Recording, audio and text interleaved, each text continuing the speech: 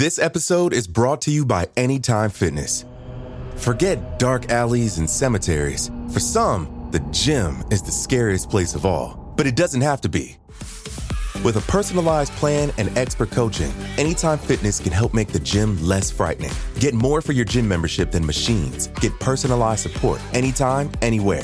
Visit AnytimeFitness.com to try it for free today. Terms, conditions, and restrictions apply. See website for details. Hi, I'm Daniel, founder of Pretty Litter. Cats and cat owners deserve better than any old-fashioned litter. That's why I teamed up with scientists and veterinarians to create Pretty Litter. Its innovative crystal formula has superior odor control and weighs up to 80% less than clay litter. Pretty Litter even monitors health by changing colors to help detect early signs of potential illness. It's the world's smartest kitty litter. Go to prettylitter.com and use code SPOTIFY for 20% off your first order and a free cat toy. Terms and conditions apply. See site for details. Cool fact, a crocodile can't stick out its tongue. Also, you can get health insurance for a month or just under a year in some states. United Healthcare short-term insurance plans, underwritten by Golden Rule Insurance Company, offer flexible, budget-friendly coverage for you. Learn more at uh1.com. Due to the graphic nature of this killer's crimes, listener discretion is advised. This episode includes discussions of violence and murder that some people may find offensive. We advise extreme caution for children under 13. On September 1st, 1894, 33-year-old Dr. H. Holmes visited his longtime associate, Benjamin Pitezel, at his Philadelphia apartment. Holmes suggested they have a drink together, and it didn't take long for 38-year-old Pitezel to get tipsy. Pitezel downed glass after glass at Holmes' encouragement. Once Pitezel was on the verge of passing out, Holmes seized his moment. Pitezel was completely helpless, under his complete control. Holmes smiled as he reached into his pockets and pulled out a bottle of clear liquid. Pitezel tried to murmur something as Holmes soaked a rag in the liquid, but Holmes paid him no mind. There was no more time for talk. As he pressed the rag to Pitezel's face, Holmes rehearsed his next moves in his mind. First, the quiet release. Holmes stood smirking over Pitezel's still corpse. It had been all too easy, just like the others. But there was still work to be done. If he was going to collect Pitezel's life insurance policy, it would all need to look like an accident.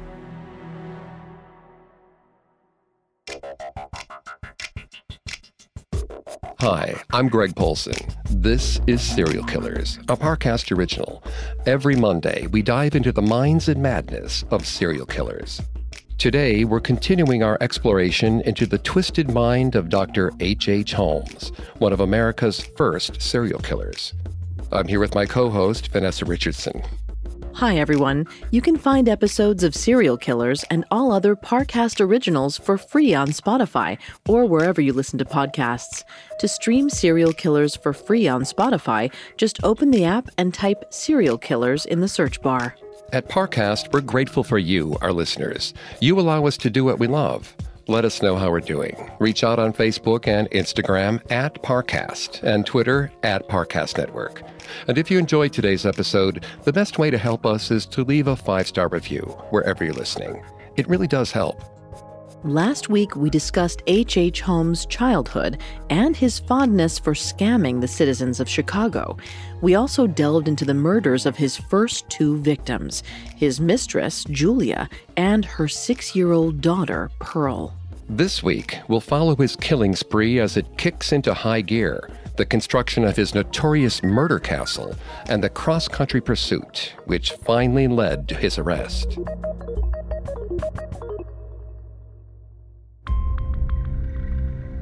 In May of 1892, 31-year-old Holmes breathed a little easier. No one suspected him of Julia and Pearl's disappearances. He felt free to indulge his greatest passion again, conning anyone gullible enough to take him at his word. Holmes planned to rip off a popular supposed treatment for alcoholism, the gold cure. The injection was essentially a patent medicine made up of several ingredients, one of which was a bromide derived from gold. It wasn't actually effective, but it was extremely popular.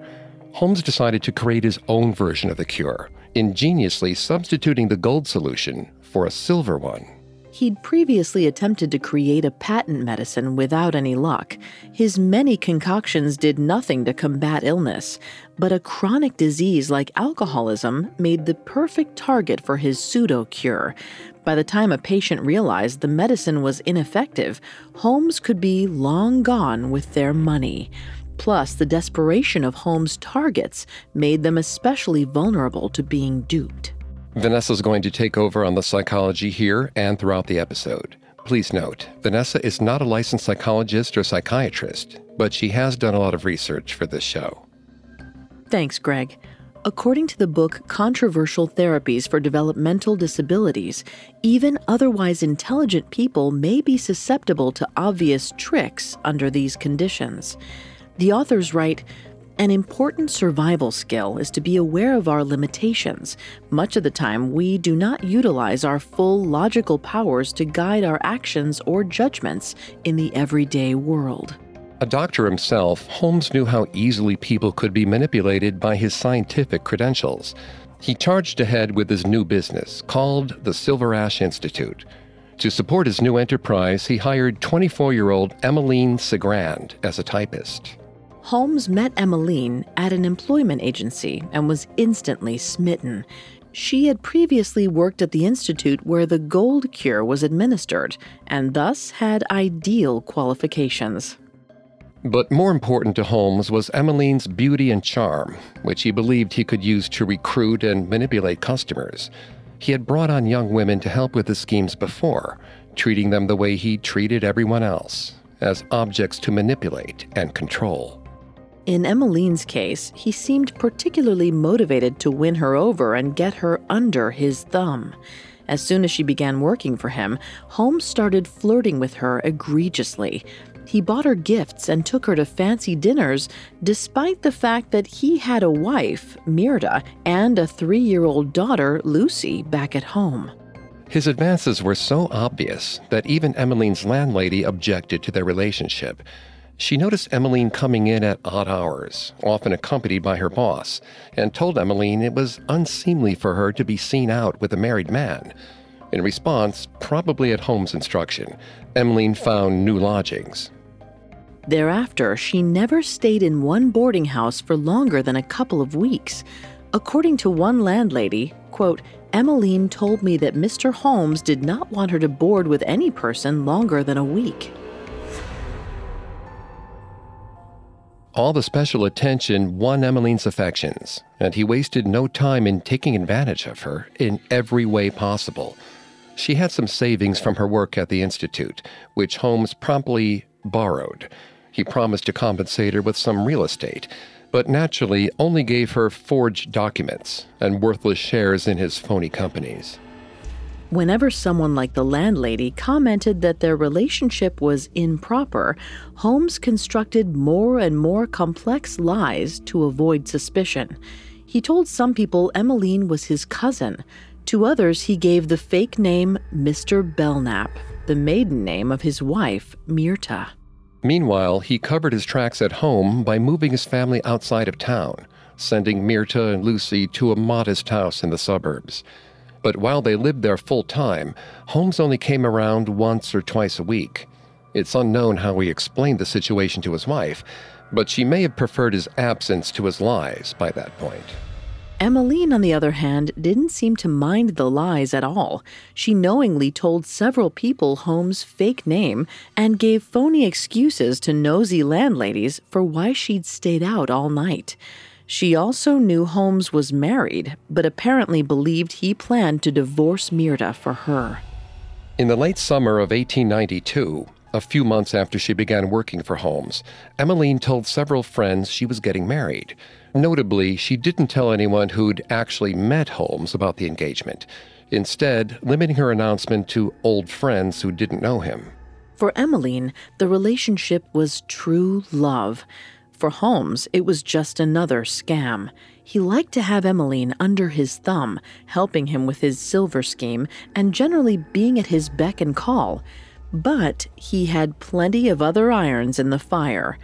By late 1892, he'd started planning for his most ambitious plan yet, setting up a hotel in preparation for the 1893 World's Fair.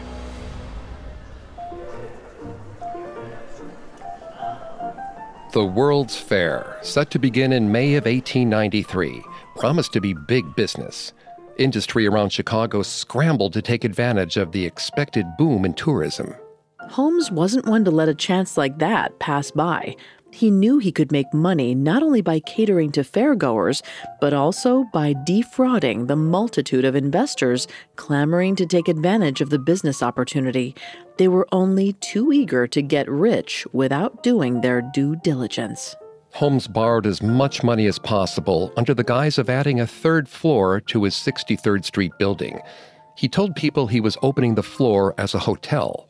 In truth, he planned to bleed his investors dry and never pay them back. Once Holmes got the building materials and initial capital, he hired laborers to construct the third-floor hotel. But after a week, he suddenly fired them all without pay, claiming he needed to make cutbacks. A few weeks later, he hired different laborers, again letting them go after a week with no pay.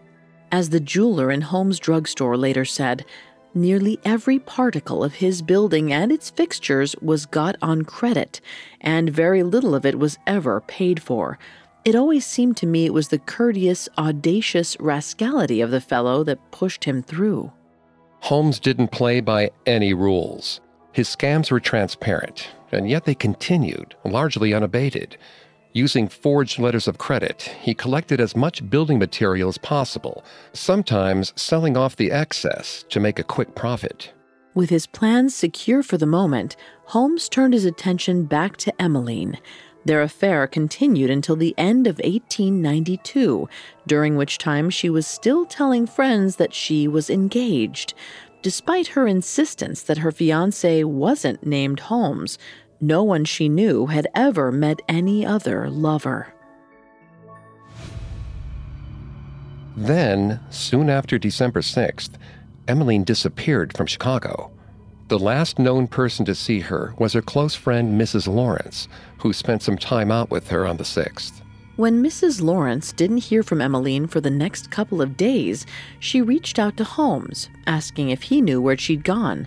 She suspected Emmeline and Holmes had a relationship, but both had denied it to her in the past. According to Mrs. Lawrence, when she asked him about Emmeline, Holmes became flustered. He claimed that Emmeline had gone away to get married and abruptly ended the conversation. Mrs. Lawrence was confused. She couldn't believe Emmeline didn't tell her about the marriage. Holmes had no further explanation for her and stayed with his wife the next couple of days. When he saw Mrs. Lawrence after that, he gave her a stack of marriage announcement cards as proof. Around the same time, Emmeline's parents received the same cards in the mail.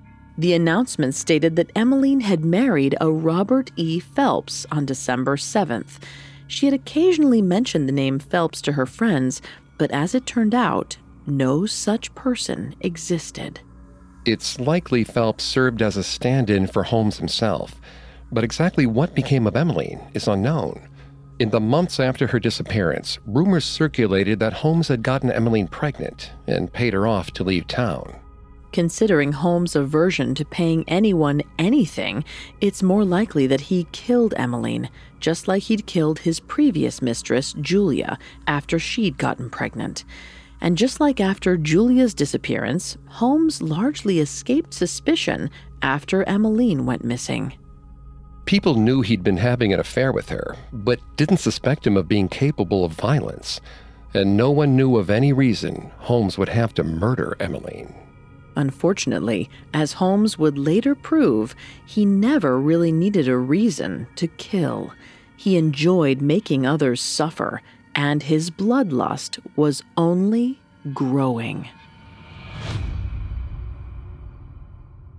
Up next, H.H. Holmes completes construction on his murder castle and attempts some of the most daring and violent fraud of his career.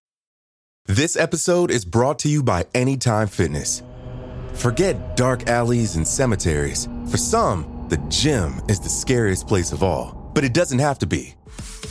With a personalized plan and expert coaching, Anytime Fitness can help make the gym less frightening. Get more for your gym membership than machines. Get personalized support anytime, anywhere. Visit AnytimeFitness.com to try it for free today. Terms, conditions, and restrictions apply. See website for details.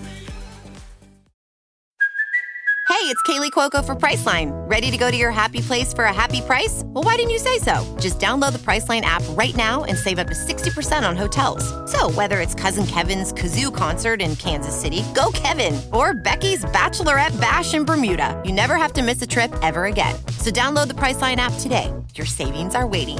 Go to your happy place for a happy price. Go to your happy price, Priceline. Now back to the story. In 1892, 31-year-old H.H. Holmes claimed his third victim, 24-year-old Emmeline Cigrand. Emmeline, like one of his previous victims, Julia, had been Holmes' mistress. She disappeared from Chicago in December of 1892. After his first two murders, Holmes had taken a brief respite from illegal activities, probably to avoid incriminating himself. But with the 1893 World's Fair only 5 months away, he had no such luxury.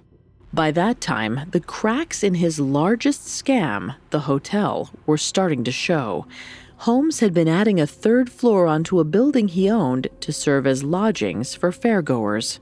All the while, he used the construction as an excuse to acquire goods on credit. He borrowed enormous amounts of hardware and construction materials, using the building itself as collateral. But many lenders had caught on that Holmes wasn't planning to pay them what they were owed. Angry business owners swarmed the partially completed building on 63rd Street to repossess their property. Most were disappointed. Holmes had already sold off many of the furnishings and hardware and hidden the rest.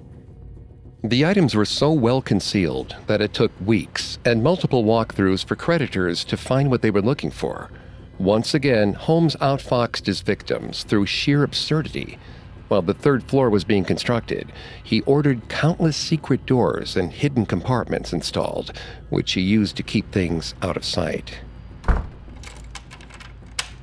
Holmes dealt with the repossessions as he always did.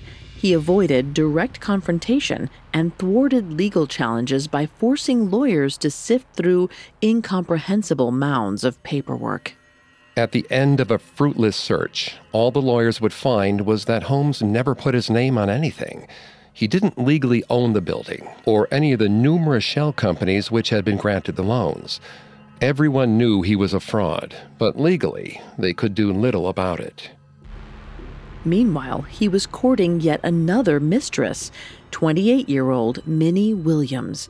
Minnie was a former actress who moved to Chicago in early 1893, determined to find steadier work outside of the theater. Holmes took her on as a typist, the same position held by Emmeline months before. As the weeks wore on, the similarities between Emmeline and Minnie only grew. Minnie wrote letters to several friends, along with her sister, in which she claimed to be engaged or already married to a wealthy doctor.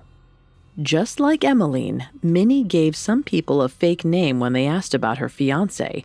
She worked with Holmes closely enough that she had to know he commonly went by H.H. Yet even when clearly speaking about Holmes, she called him Harry Gordon. It seemed to some extent Holmes had a type, considering that he often scammed his victims before killing them. It's likely he thought of them more as marks than anything else. According to a paper published in the Journal of Investigative Psychology and Offender Profiling, some serial killers use a framework when selecting their victims that matches those of con men.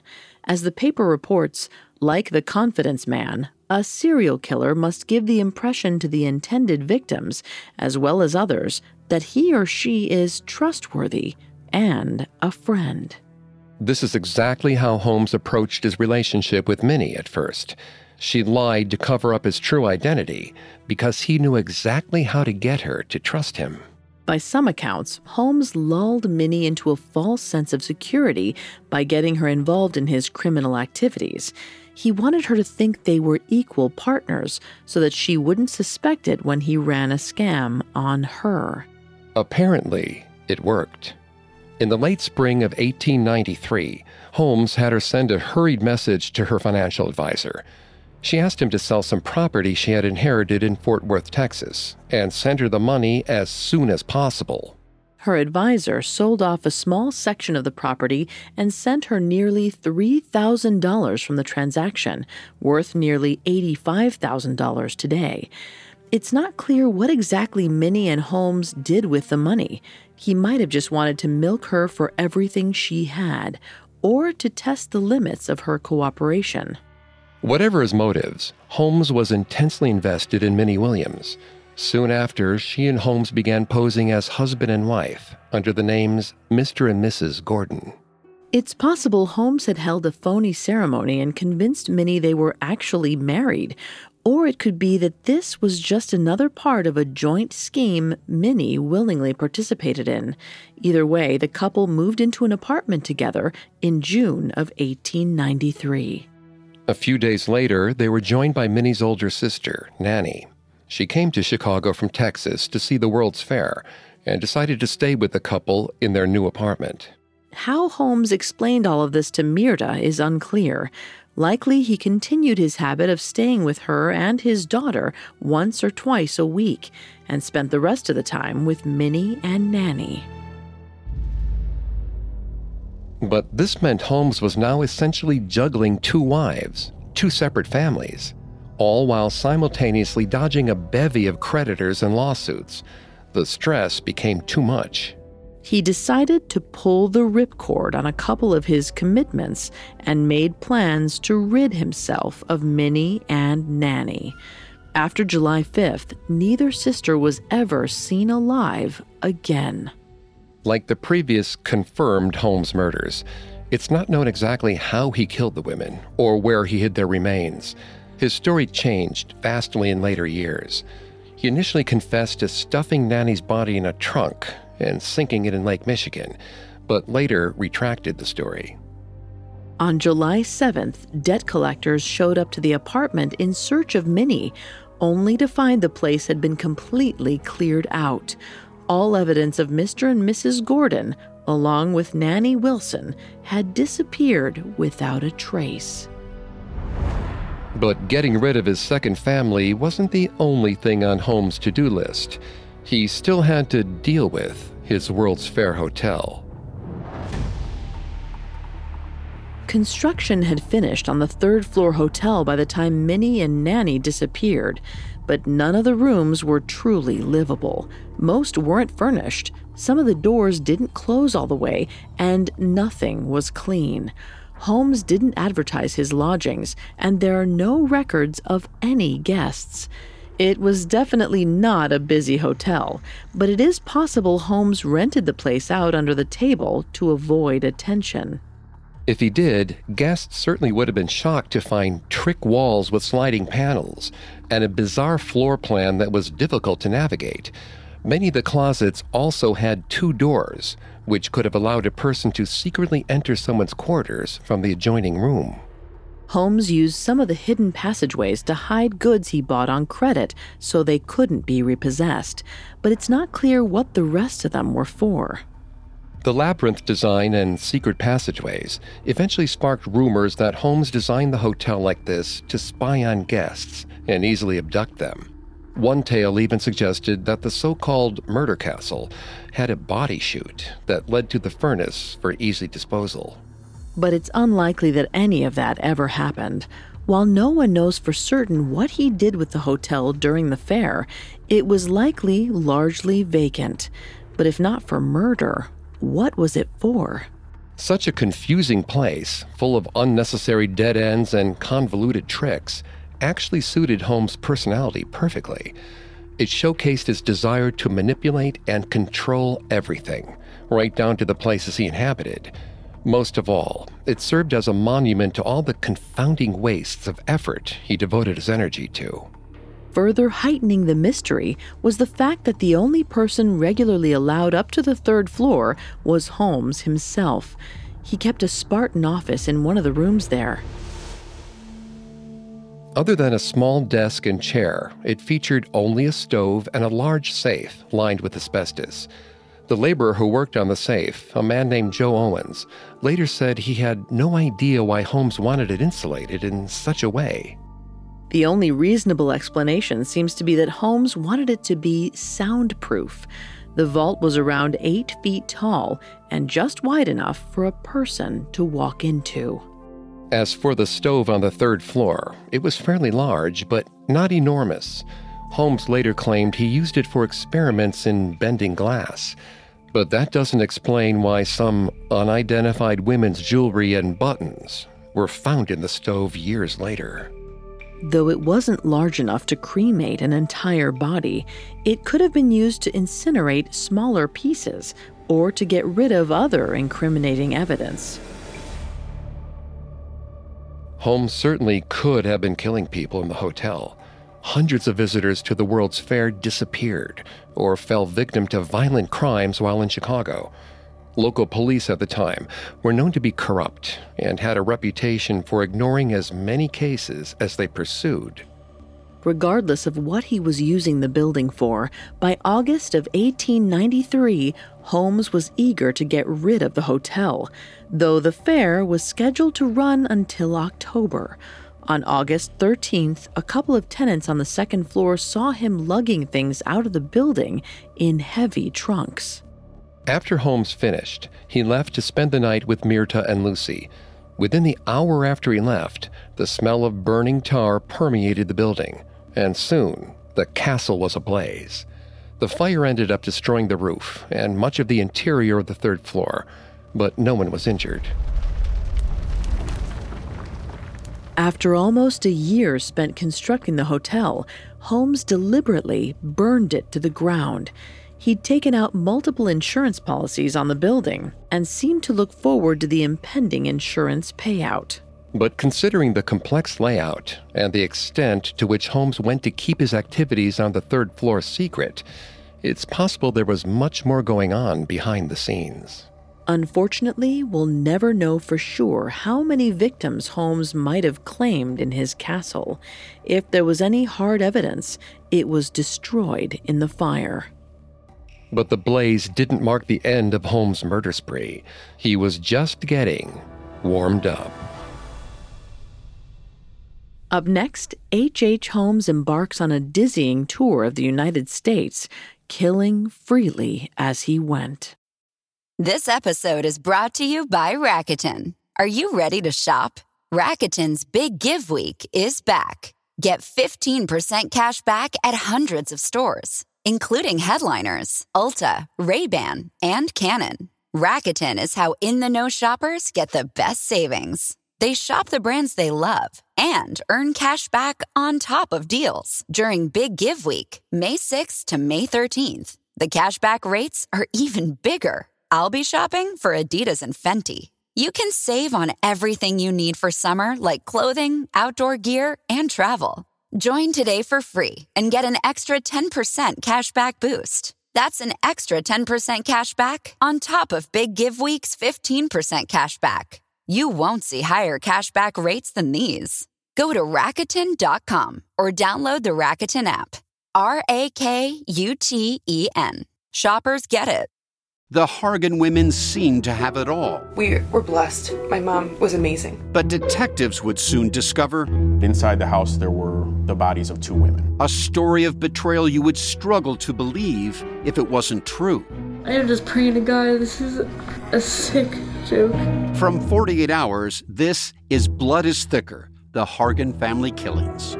Listen to Blood is Thicker, the Hargan Family Killings, starting May 8th, wherever you get your podcasts. Now, back to the story.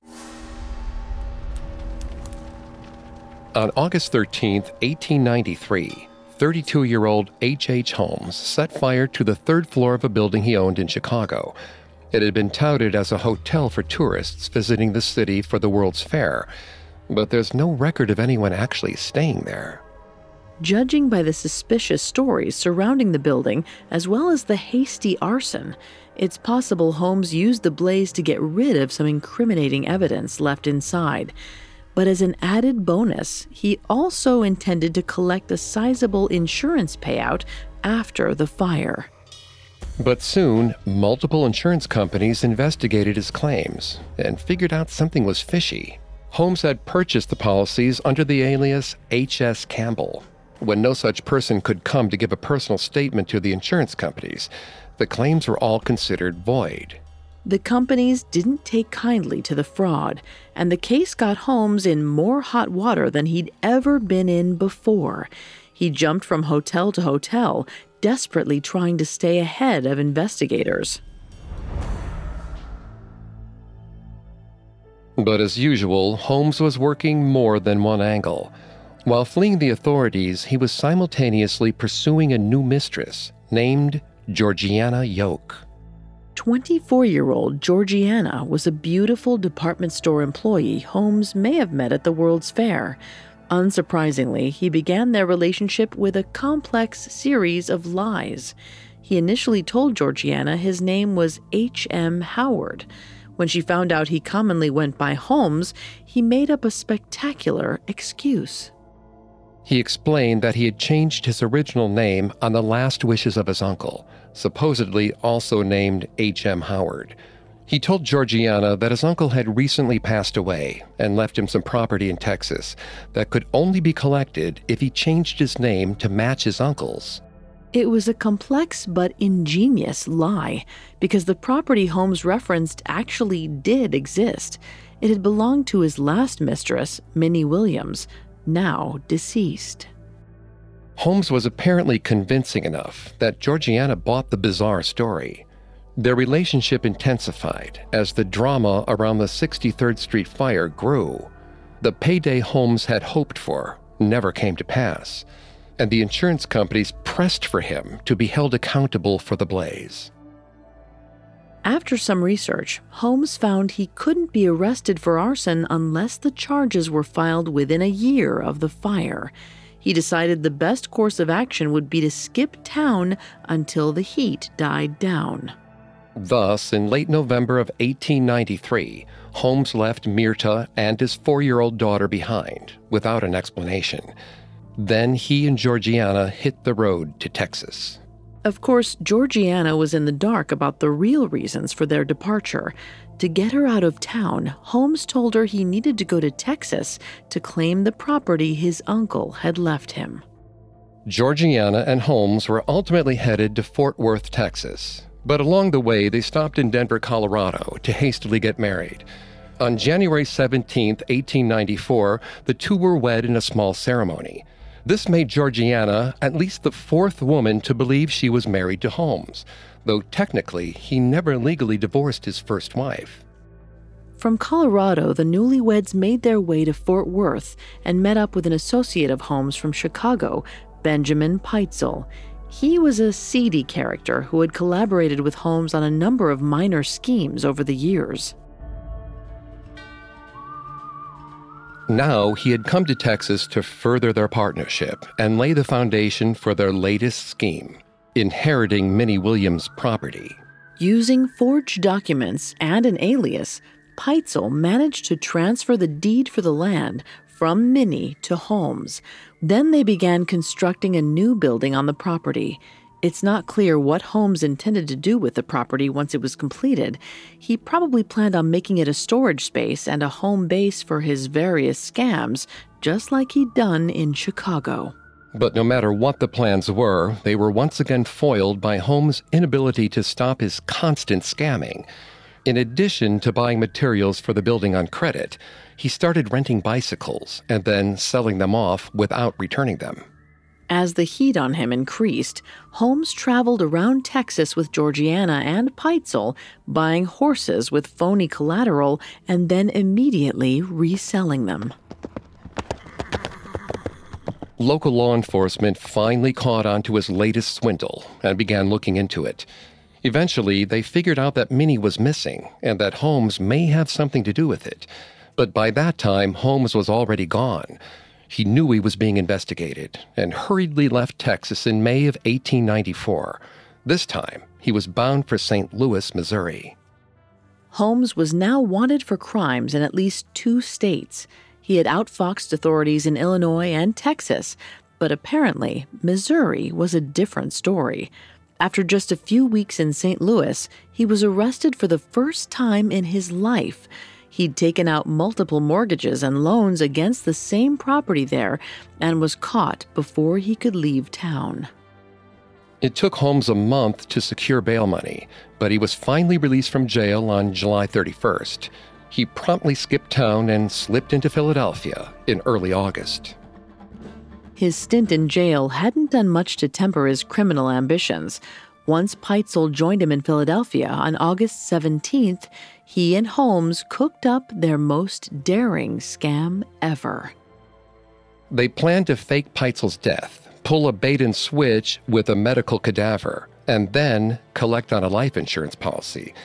Outwardly, it was similar to a con Holmes had conceived of after graduating from medical school. This time, though, Holmes was determined to collect the insurance money, whether or not he could find a substitute body. On September 1st, 1894, Holmes went up to Peitzel's apartment. He likely found Peitzel already intoxicated, as he was known to be a heavy drinker.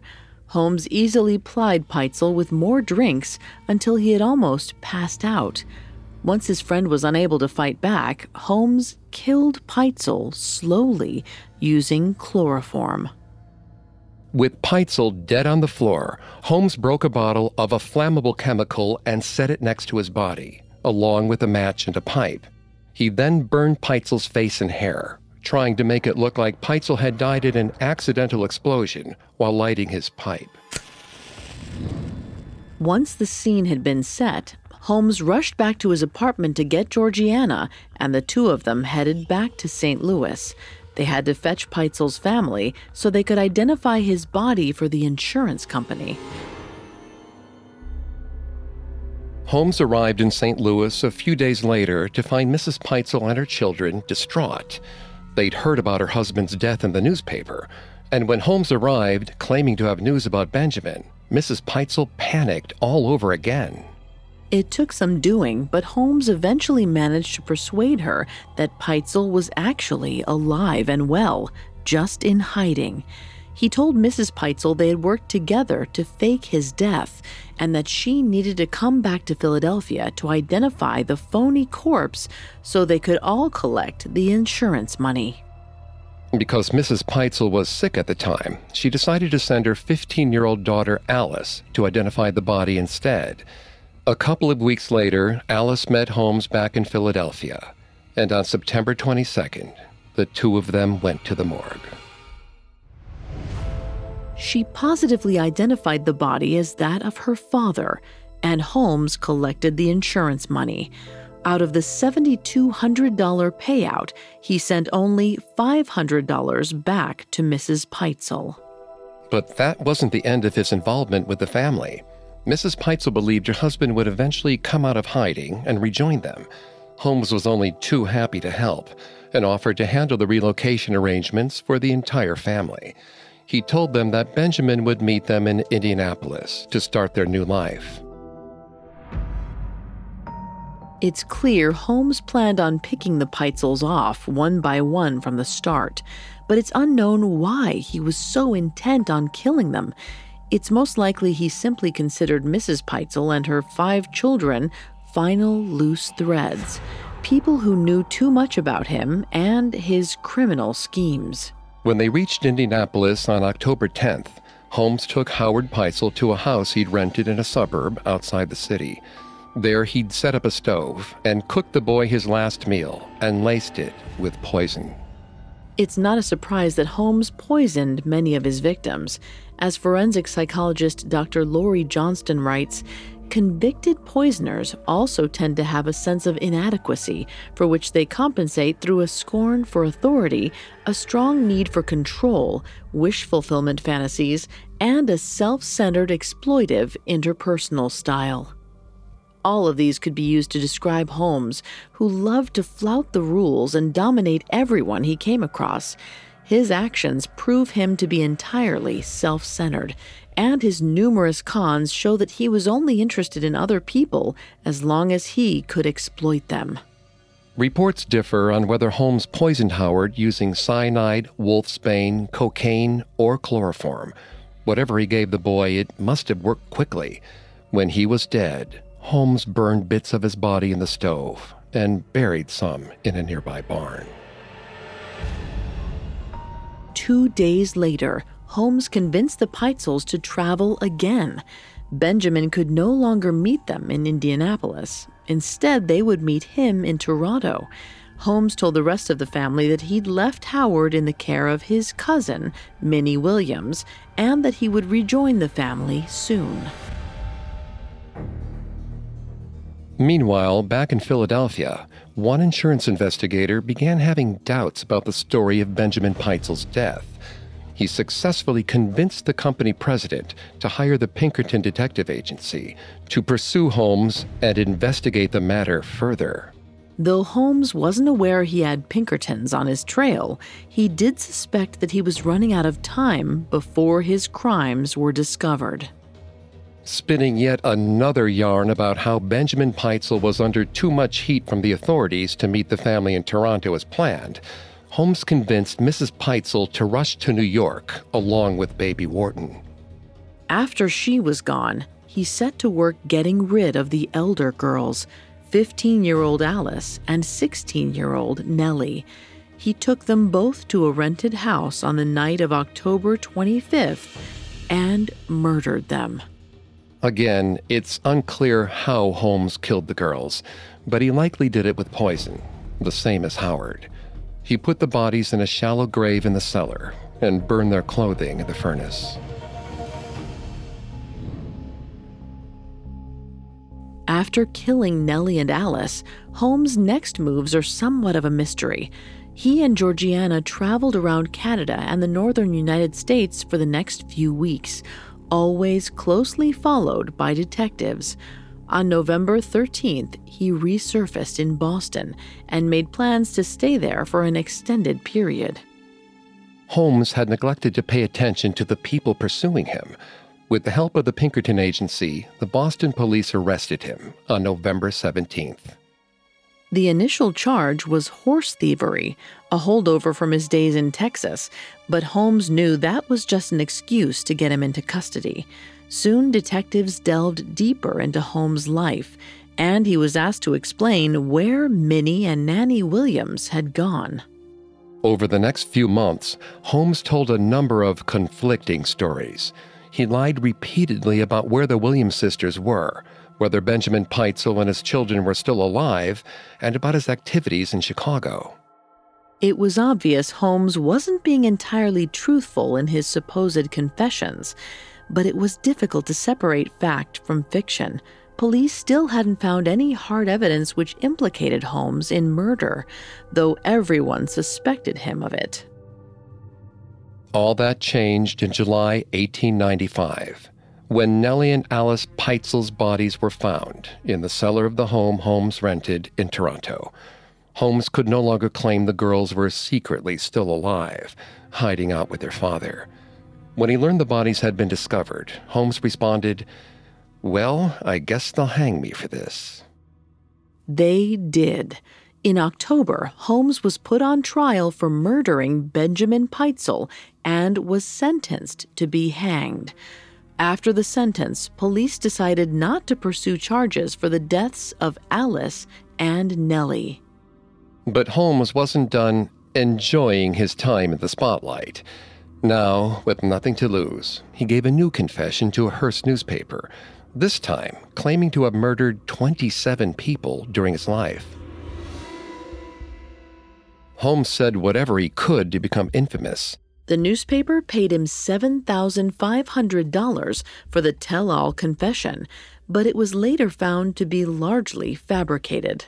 In fact, some of the people Holmes claimed to have murdered in his confession were still living at the time. Afterward, Holmes even claimed he was possessed by Satan. Sensational reports continued to circulate until there were rumors he'd killed hundreds of people in his so-called murder castle. All the lies and press baiting may have cemented his legacy as one of history's most notorious villains, but it didn't help him escape justice. On May 7th, 1896, Holmes was hanged in Philadelphia. Since then, stories about Holmes have proliferated, often taking his false confessions at face value and sensationalizing his crimes. In some ways, he's become the symbol of the American serial killer, a seemingly unstoppable, depraved monster. But while he was undoubtedly evil, beneath all the hype, H.H. Holmes was really just a two-bit fraud.